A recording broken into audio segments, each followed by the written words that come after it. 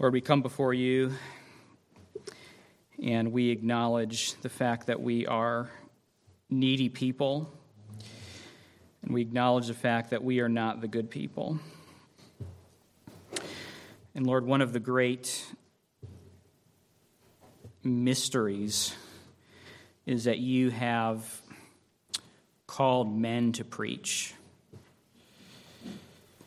We are unqualified, insufficient. I'm unqualified and insufficient.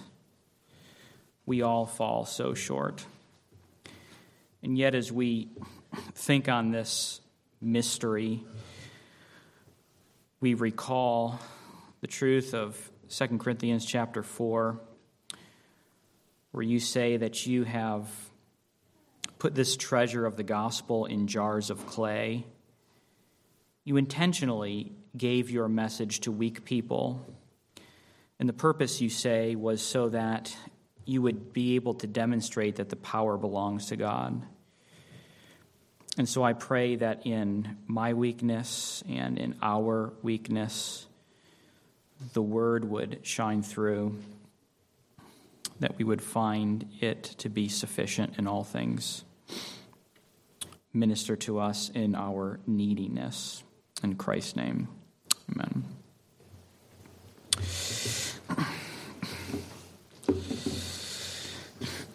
I don't have anything up here, so if you guys want to follow along back there as best you can, that'd be great. Last week, we begun a sermon series on the topic of depression. And I want to give you the outline, and actually I think I do have something up here. I want to give you the outline that we started with last time, and that is this: a brief word on psychology, a biblical definition of depression, the many occasions of depression, the cause of depression, how to identify depression, the psychosomatic nature of depression, unbiblical responses to depression, how to counsel those who are depressed, and the cure to depression. And since I've got a ton of stuff to cover today, we're just going to jump right in on the first one, the many occasions of depression. Now, if you were paying close attention to my outline last week, this is actually a new one. And I originally just had causes of depression, but that wasn't clear enough, so I wanted to differentiate the occasions of depression from the causes of depression. There is a difference between a cause and an occasion. Establishing a cause and effect relationship can be very hard to do. And we oftentimes will see these charts and these graphs and these correlations, and we will have many people make conclusions that because of this, we know that this causes this. Sometimes that is true, and sometimes it's not true. This is, by the way, how data analysis can sometimes intentionally or unintentionally trick us into buying into false data in order to make a point. Now, I want to give you some examples of this so you understand what I'm saying, okay? You can go to a website called spuriouscorrelations.com, and here's one correlation. The money spent on movie theater admissions in the U.S. correlates with precipitation in Pennsylvania. And the more people spend on movie theater admission tickets, the more it rains in Pennsylvania. And the less that they spend, the less it rains in Pennsylvania. Now, did the movie tickets did they cause the rain in Pennsylvania? Or does the rain cause the movie tickets to be purchased more? Or is it just purely coincidence? I would say this one's purely coincidence. Or this one. People who drowned after falling out of a fishing boat correlates with the marriage rate in Kentucky.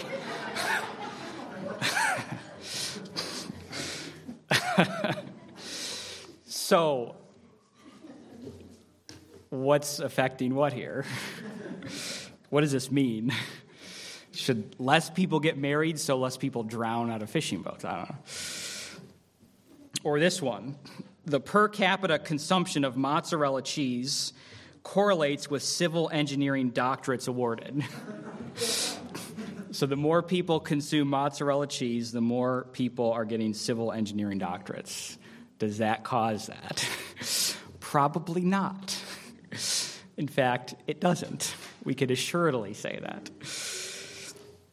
So I bring this up to us because I wanted to help us understand that sometimes what we label as a cause of depression could be a correlation, or it could be that there's a third thing out there causing both of those things to happen. And it's not that one causes the other, but that something else is causing them. I think maybe a couple years ago, I didn't put a chart up there, but I made this point around ice cream sales and drownings increase at the same rate. So the more ice cream sales there are, the more people drown.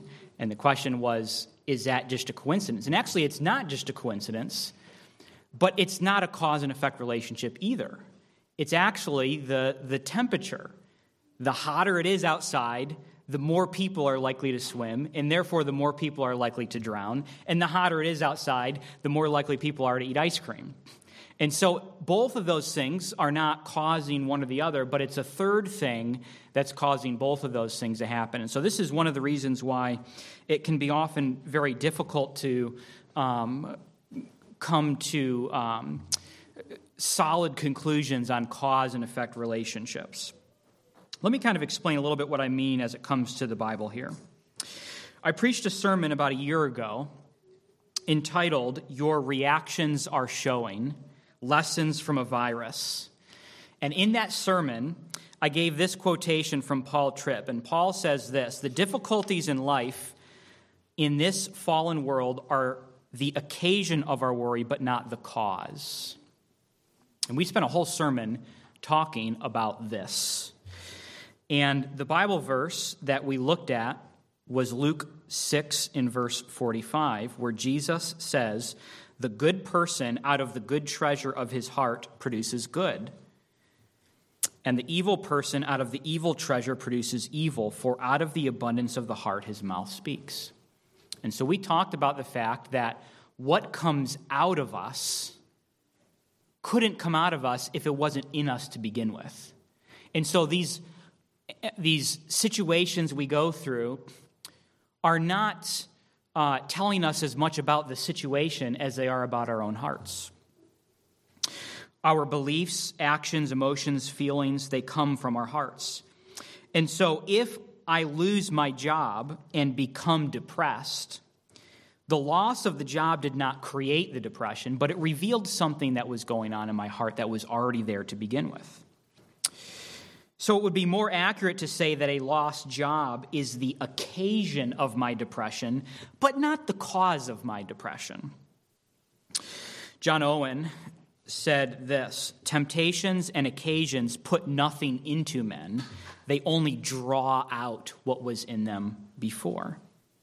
And then Jim Berg also says this: "When we take a tea bag, place it into a teacup, and fill the cup with hot water, the water activates the tea in the bag, unleashing its taste into the water around it. The hot water didn't create the taste, it merely revealed or drew out what was already in the bag." And so we kind of understood this as we looked at that particular sermon in that particular text. And so what I want to say now is that I hope that this little short exercise on causation and correlation is hopefully a little bit clear to us as we look at what I'm going to call the occasions of our depression. This doesn't mean that these necessarily cause it, but that they reveal it. And the first one, I'm not going to give you an exhaustive list, but the first one is biology. There are some ways in which biology can function as hot water in order to reveal what is inside of the tea bag. So, for example, things like hypothyroidism, numerous kinds of medication, hallucinogens, lack of rest, lack of food, all those kinds of things can contribute to this. And I want to give you an interesting illustration from the book of 1 Kings about this very thing. We're going to look at 1 Kings 19, verses 4 through 8, and it's talking about Elijah. And this is when Elijah became depressed because his life was threatened. And we read this: "He himself went a day's journey into the wilderness and came and sat down under a broom tree. And he asked that he might die, saying, 'It is enough now, O Lord, take away my life, for I am no better than my fathers.' And he lay down and slept under a broom tree. And behold, an angel touched him and said to him, 'Arise and eat.' And he looked, and behold, there was at his head a cake baked on hot stones and a jar of water. He ate and drank and lay down again. And the angel of the Lord came again a second time and touched him and said, 'Arise and eat, for the journey is too great for you.' And he arose and ate and drank and went in the strength of that food 40 days and 40 nights to Horeb, the mount of God." I take this passage to mean that sometimes we just need a sandwich and a nap, okay? Sometimes these things that are assaulting us and the depression that we go through is simply prompted by the occasion of something going on biologically. I'm just tired. And you all know how you get when you get tired. You all know how you get when you get hungry. And you all know how you get when you mix those two together and you get hangry, okay? These are occasions of our depression. And sometimes it's simply helpful to just have a sandwich and take a nap. In fact, sometimes one of the things that may even be helpful is, if you are struggling through something like this, is to simply just get a normal checkup and cross things off the list. Are there any other things in my life going on that I need to cross off of the list? And recognize that these can be occasions to prompt our depression. That's the first one, is biology. The second one is this: life circumstances. Now, there are about 1 million items under this point, and I'm not going to talk about all 1 million of them because we would be here all day. But I want to give you a few highlights from this particular section. They could include, significant life changes, job instability, financial insecurity or uncertainty, relationship stress, spouse, parent, boyfriend, girlfriend, whatever, death of a loved one, sickness, abuse or trauma of some sort, midlife crisis, loneliness. And again, in keeping with our theme, I would not say that these are causes of depression, but occasions of depression. We might even call them triggers of depression. And since we defined last time depression as sorrow without hope, we do understand that we can be sorry in these kinds of situations. We can have sorrow in these kinds of situations. It's okay to, in fact, you should experience sorrow if you have relationship stress. You should experience sorrow if you are going through a death of a loved one or something like that. These things, if you're not experiencing sorrow, something is wrong. But remember, we defined it as sorrow without hope. There's a difference. And so we want to go through our sorrow with hope. That's the second one, is life circumstances. The third one, and where we're going to spend the rest of our time, is going to be wrong thinking. And actually, I was kind of wrestling a little bit with this. These are probably actually, if I was trying to be precise in this, probably a little bit closer to causes than occasions. But they're not always causes, because people are inconsistent, right? So you can have all the right thinking in terms of mentally, have all the right doctrine, but you are struggling through this because there's an inconsistency. And the opposite is true as well. You may have your thinking off in some of these areas, and yet you're not struggling through depression because you're not being consistent all the way through. And so I kind of waver a little bit on some of these. Are they more occasions or causes? I would tend to lean towards causes in some of these, but I'm just going to give them to you, and then we can work through them together. The first one is this: misunderstanding and or misapplying grace. What do we mean by this? Misunderstanding and or misapplying. If you misunderstand and or misapply grace, you are a prime candidate for depression. Paul says in Romans 11 and verse 6, if it is by grace, it is no longer on the basis of works, otherwise grace would no longer be grace. Paul is saying it's grace or works. And if it's works, it's not grace. If there's any amount of contribution you make to your salvation, sanctification, then that's not grace, that's works. And so what Paul is saying is just by infusing a little bit of works into the equation, you've totally nullified the grace thing. You don't believe in grace. You believe in works. Many well-intentioned individuals will talk with someone who's struggling through depression and give advice along these lines. You know, you've got this. You can get through this. Again, probably well-intentioned, but bad advice. Why?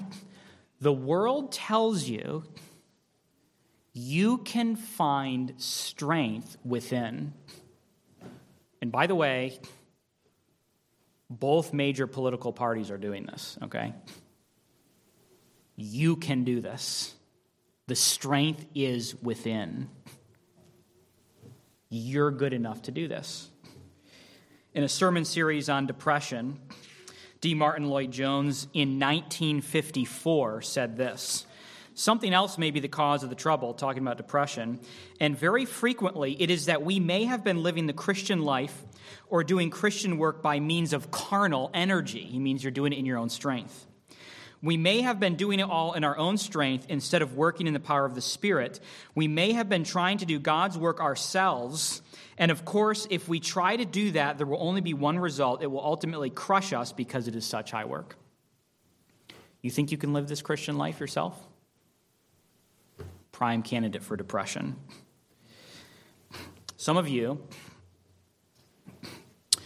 have in your background a form of Christianity that preached this message: do better, try harder. In Protestantism, too. And so the message was, here's what the commands in Scripture are. Here's what you're supposed to do. Now go get to work on yourself. You believed or were taught that you needed to pick yourself up by your bootstraps and sanctify yourself. Paul says this: are you so foolish? Having begun by the Spirit, are you now being perfected by the flesh? Is that how foolish you are? Are you so foolish that you actually believe that the Christian life works like this? I trust in Christ by faith, and then Christ is no longer needed, and I work the rest out myself. Is that what you believe, Paul is saying? The goal in the Christian life is not Mayberry. This is not what the goal is. The goal is not that we live in this quaint little town, in this quaint little community, in this nice little place, and we all just say and do nice little things to each other. Teaching that only focuses on the human response, is shallow because it does not equip us with the right tools or motivation to fight our own sin. Your toolbox is incomplete. And everybody will respond to this kind of teaching, I would say, in one of three ways. I don't know if this applies to you, if this is your background or not, but if you're in a background where you kind of, whether it was taught explicitly or you kind of absorbed from the culture that it's try harder, do better, do, you work. If that is your background, you will respond to that in one of three ways. Either you will embrace it, which is called legalism, or you'll say, forget this, and you will embrace antinomianism. Doesn't matter if we obey, God accepts us anyway, so just do whatever you want. Or the third option is you will come to accept grace, and you will abandon both legalism and antinomianism. Because grace says that obedience and love for God can be together. Grace doesn't tell you to forsake obedience. It equips you to obey. And that's the third response. So let's say that you were exposed to some of these following viewpoints. I'm in the driver's seat regarding my salvation. I'm in the driver's seat regarding my sanctification. Preaching should be primarily about the how-tos of life. God loves me more than other Christians because I've worked harder to obey him. God loves me less than other Christians because I've struggled to obey him. If I fight hard enough, I can overcome my sin struggles.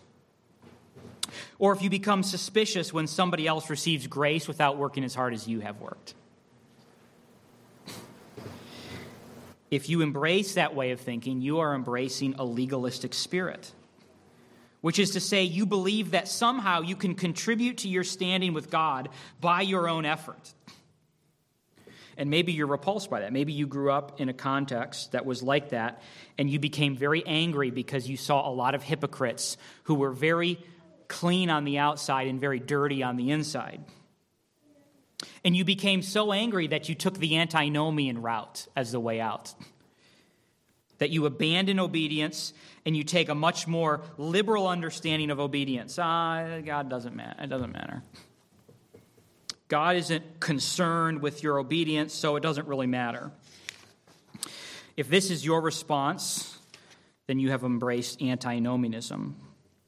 And so you could fill in the blank with whatever it is.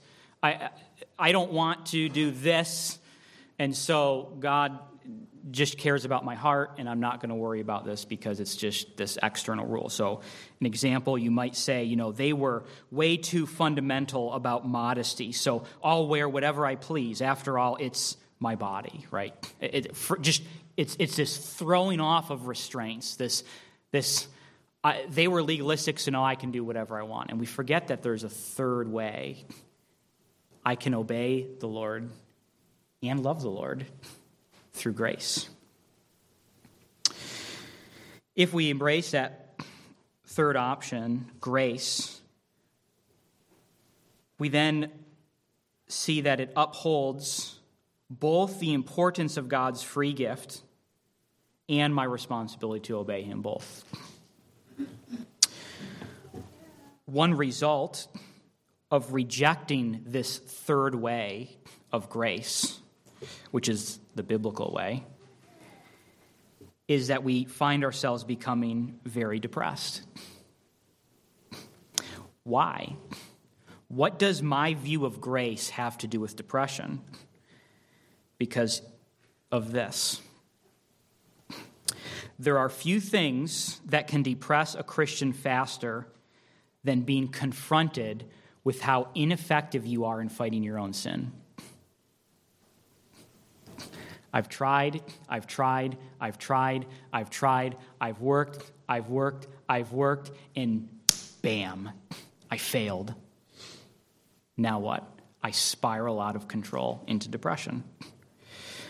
Paul says in Colossians chapter 2 and verse 23, these have, talking about all these fleshly strategies, have an appearance of wisdom in promoting self-made religion and asceticism and severity of the body, but they are of no value in stopping the indulgence of the flesh. You cannot stop the indulgence of your flesh. You can't. You will fail. And if you think you can do it and you try it, you will fail, or you'll give up and embrace antinomianism, and you'll become depressed. That's the first way that we don't think correctly about the Christian life. Number 2, misunderstanding and or misapplying the atonement. If you don't understand the sufficiency of the atonement, you are a prime candidate for depression. Hebrews 9. For Christ has entered not into holy places made with hands, which are copies of the true things, but into heaven itself, now to appear in the presence of God on our behalf. Nor was it to offer himself repeatedly, as the high priest enters the holy places every year with blood not his own, for then he would have had to suffer repeatedly since the foundation of the world. But as it is, he has appeared once for all at the end of the ages to put away sin by the sacrifice of himself. Here's what we need to understand about the atonement. It is complete. As I was reading, I read a story. I don't remember what pastor it was, but there was some pastor preaching, and somebody came up to him after the service and said, what do I have to do to be saved? And the pastor said to him, it's too late. He said, what do you mean it's too late? He said, it's too late. You said, are you saying it's too late because the service is over? He said, no, it's too late because Christ already did it. You don't have anything to do. What can I do to be saved? It's too late to do anything. Christ is the one who's done it. It's already completed. It's finished. It's sufficient. It is enough. This is what helped John Bunyan. John Bunyan struggled immensely with what today would be termed OCD. And Bunyan overcame this in a split second of time because he said this: I saw that it was not my good frame of heart that made my righteousness better, and not my bad frame that made my righteousness worse. For my righteousness was Christ himself. It is enough. And he was going back and forth, up and down, thinking, I'm adding something to this. I need to contribute to this atonement. And then he realized, Christ is my righteousness. He is my righteousness. He is enough. Let me give you some examples when I say that we misunderstand and misapply the atonement. What would you do if you didn't believe the atonement was enough?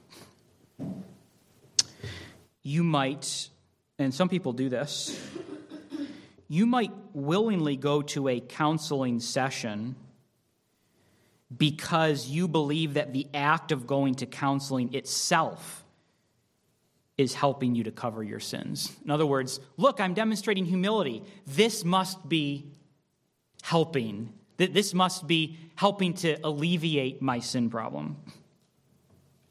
You might, and this is a popular one that I've referenced before, you might seek out self-punishment or self-harm, such as cutting or masochism.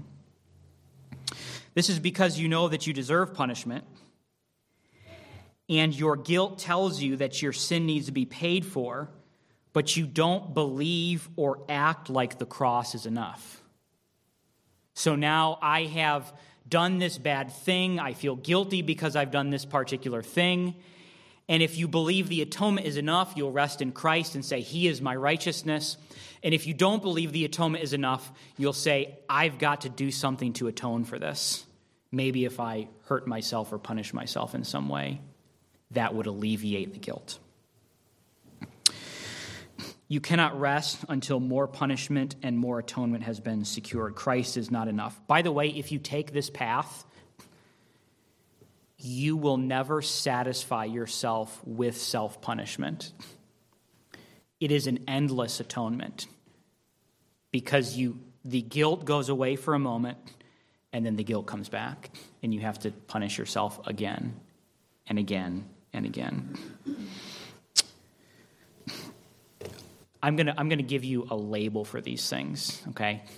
I'm going to call these ways to atone for yourself Protestant purgatory, okay?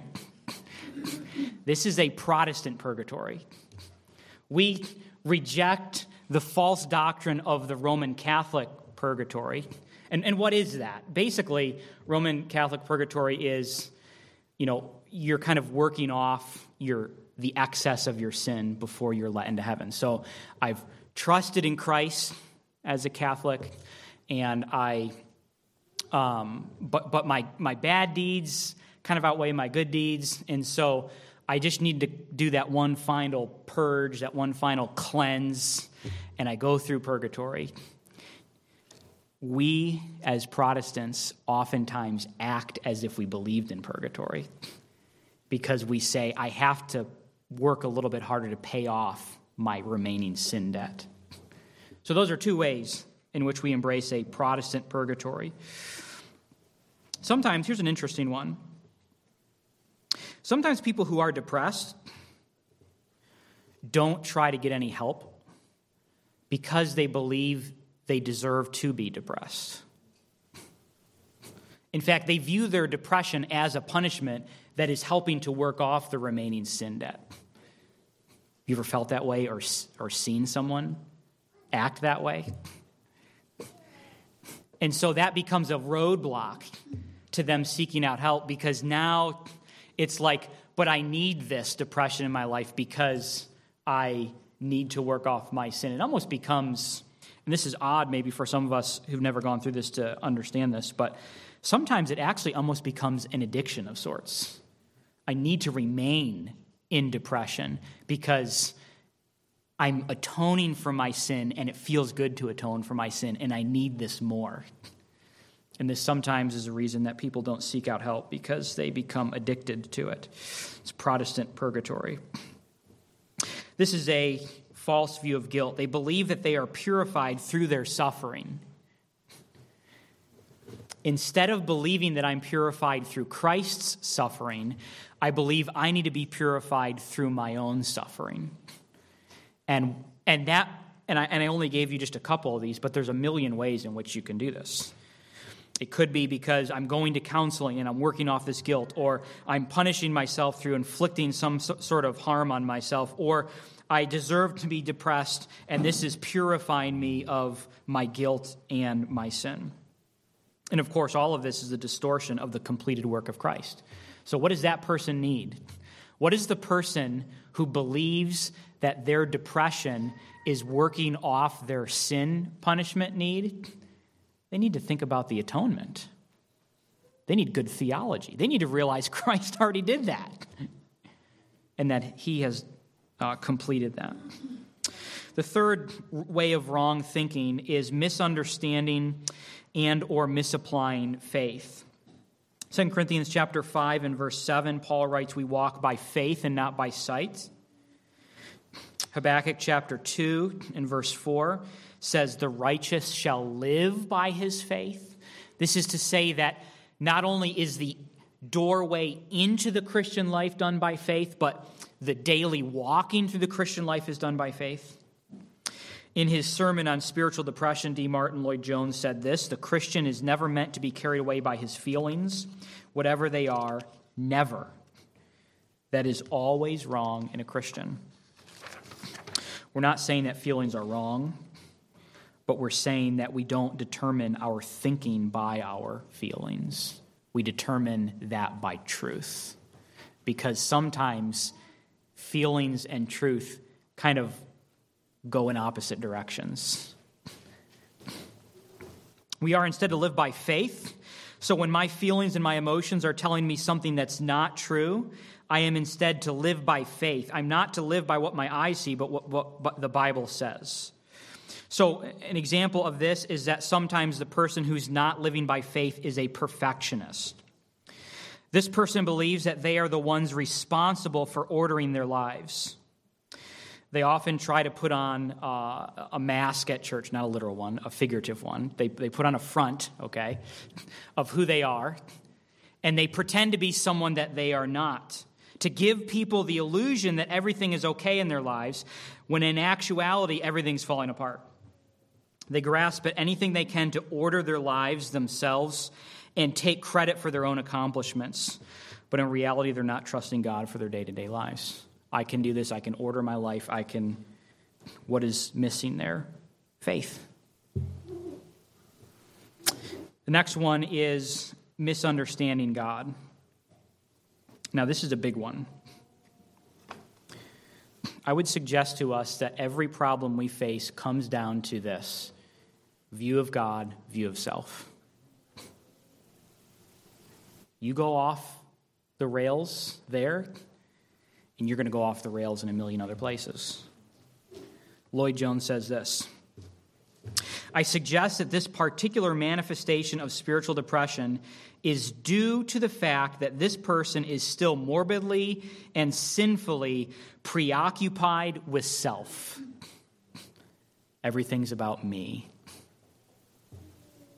Lloyd Jones continues: I have said that part of the trouble with these people is that they are still morbidly preoccupied with themselves, that they have not learned as Christians that they are to deny self and take up the cross and follow him and leave themselves past, present, and future in his hands. Ah, yes, but why? Why are they morbidly preoccupied with themselves? Why? The answer is that they are not sufficiently occupied with him. These go together. It is our failure to know him and his ways as we should know them. That is the real trouble. If we only spent more of our time in looking at him, we should soon forget ourselves. For every one look at self, take 10 looks to Christ. Some of us have a really hard time in just letting God be God. Like, God is the one who orders the universe, not you. God is the one who makes the decisions about how things are going to be run, not you. God is the one who made the decision that the sun was going to rise today, not you. God was the one who decided that there was going to be oxygen in your lungs at this very moment, not you.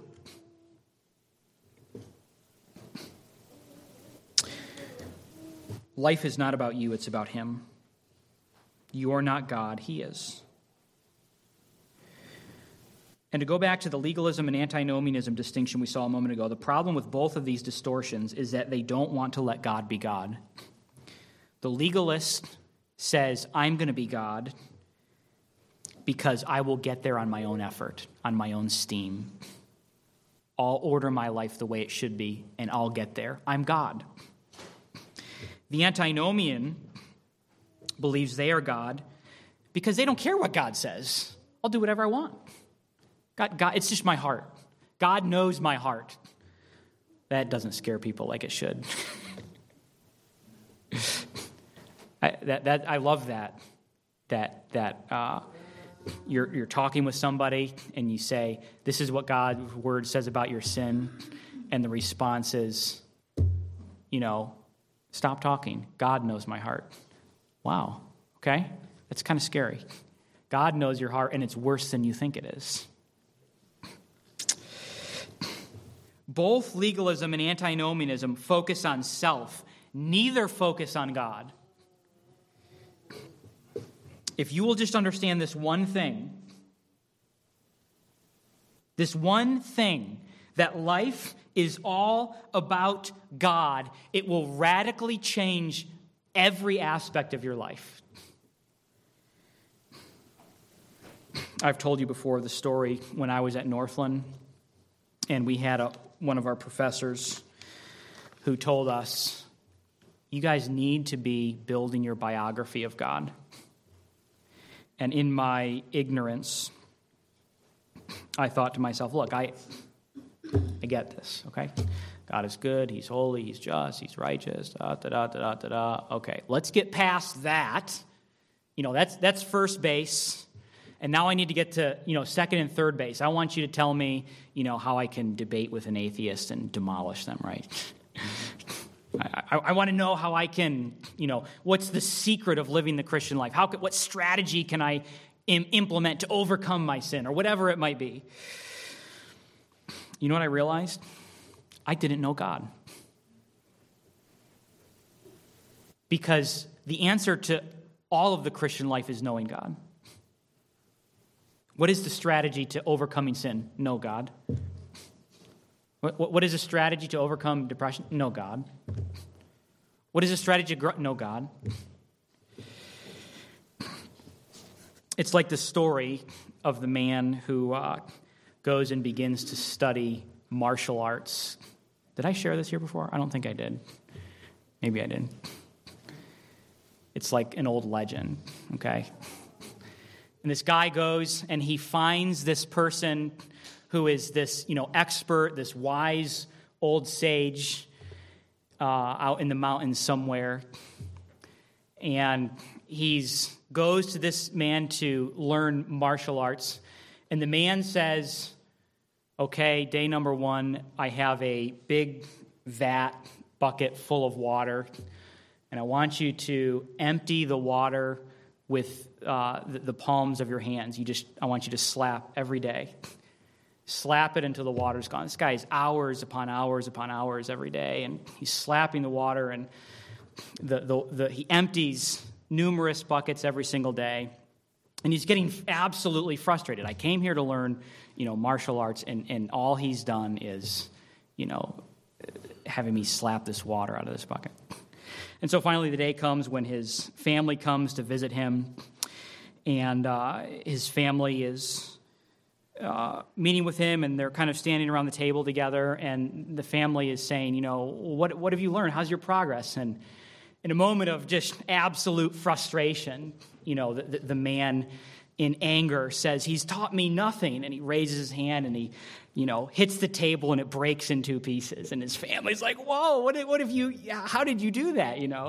And the whole time he's learning this, he didn't realize that what he was doing was actually the cause of his success. He thought he had to go through a different path. There's something very similar in the Christian life. You're told you need to get to know your God. And we doubt, and we think that we need all of the man-centered theology. But here's what happens. We're learning about God. We're reading God's Word. We're memorizing the Word. We're praying the Word back to God. We're meditating on Scripture. We're hearing about the attributes of God, and then all of a sudden, one day, we wake up out of bed and we say, wait a second, I'm less anxious than I used to be. Wait a second, I don't struggle with depression like I used to struggle with that. Wait a second. Things in my life are radically different than they used to be. And it wasn't an overnight thing, but it was slowly being exposed to the character of God, being exposed over the long term, over a year, 2 years, 5 years, 10 years, over decades of being exposed to God himself. And all of a sudden we wake up and say, I'm different than I used to be. This is the effect of knowing God. And here's the verse for it. 2 Corinthians 3:18.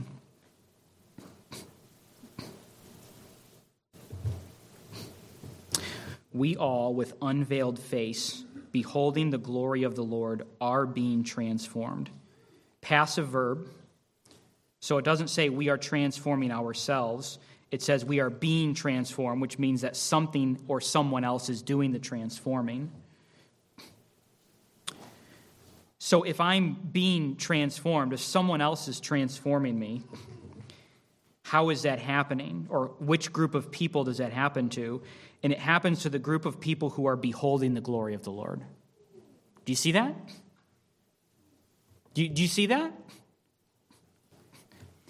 The ones who are beholding God's glory are the ones being transformed. What's the application? Get to know your God. Praise your God. If you misunderstand this point, you are a prime candidate for depression. God changes you as you are exposed to him, not because you're really good at fixing yourself. Implement all the strategies you want, and you will fall short and realize, I can't conquer myself. Next point is this. We looked at some misunderstandings. We're going to look at a couple of fears. The first one is the fear of the future.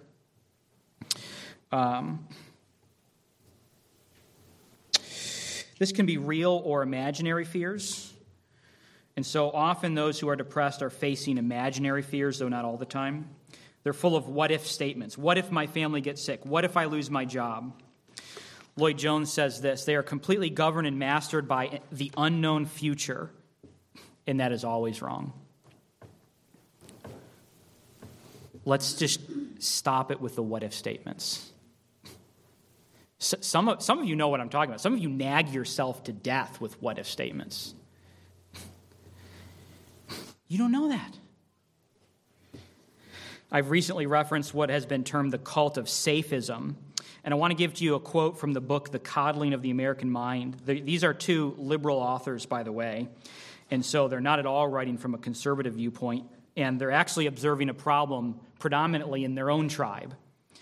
And they call it out and say, we got to knock this off. And here's what they say. The modern obsession with protecting young people from feeling unsafe is, we believe, one of the several causes of the rapid rise in rates of adolescent depression, anxiety, and suicide. And this is a great book, by the way, to hear what they're saying in their own tribe, because a lot of it is true. They believe that college campuses are not adequately preparing young people for the road ahead. They say in the book that the modern attempt to wrap everybody in bubble wrap actually ends up resulting in weak people instead of strong people. This means that, according to the authors, when these people encounter difficult situations, they are not adequately prepared, and thus they fall into despair and depression. I agree. Back to Lloyd Jones, he says this: our fears are due to our failure to stir up, failure to think, failure to take ourselves in hand. You find yourself looking to the future, and then you begin to imagine things and say, I wonder what's going to happen. And then your imagination runs away with you. You are gripped by the thing, and you do not stop to remind yourself of who you are and what you are. This thing overwhelms you, and down you go, he says.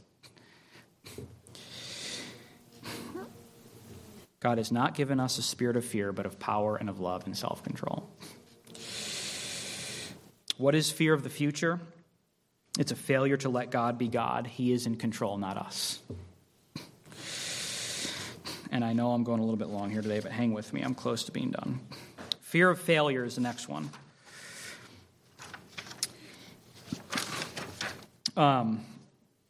Again, Lloyd Jones says this: the spirit of fear, which results from the spirit of bondage in this type of Christian, is ultimately a fear of themselves and a fear of failure.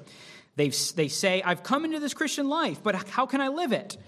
It is so marvelous and wonderful and exalted. How am I to live such a life? How can I rise to such heights? And with this consciousness of their own weakness, the greatness of the task and the power of the devil, they enter into the spirit of bondage and are held down and troubled and worried by full of fears. So some people are afraid to take on a task until they're certain they'll be successful, and this fear holds people back and makes them a prime candidate for depression. Okay, we still got a lot of ground to cover. Sorry for going a little long today. But I want to bring this to just one application today. So we're going to continue, Lord willing, next week with some more occasions and causes of depression. but I just want to land the plane in one area, and that is this: let God be God. I don't mean by that you have the ability to let God be God, because you don't. He will be God whether you allow him or not, okay? That's not what I mean by that. My point is that you need to live as if God were God, because he is. And so 1 Peter 5, 6 through 7, humble yourselves, therefore, under the mighty hand of God, so the proper time he may exalt you, casting all your anxieties on him because he cares for you. So here it is. Let God be God. Cast your cares on him. Trust that Christ is enough. And Lord willing, we'll get to a lot more of this application when we get to our closing sermon on this topic. Thank you, God, for today and your grace to us. We thank you for your mercy and your patience. We pray that you'd help us now. In Christ's name, amen.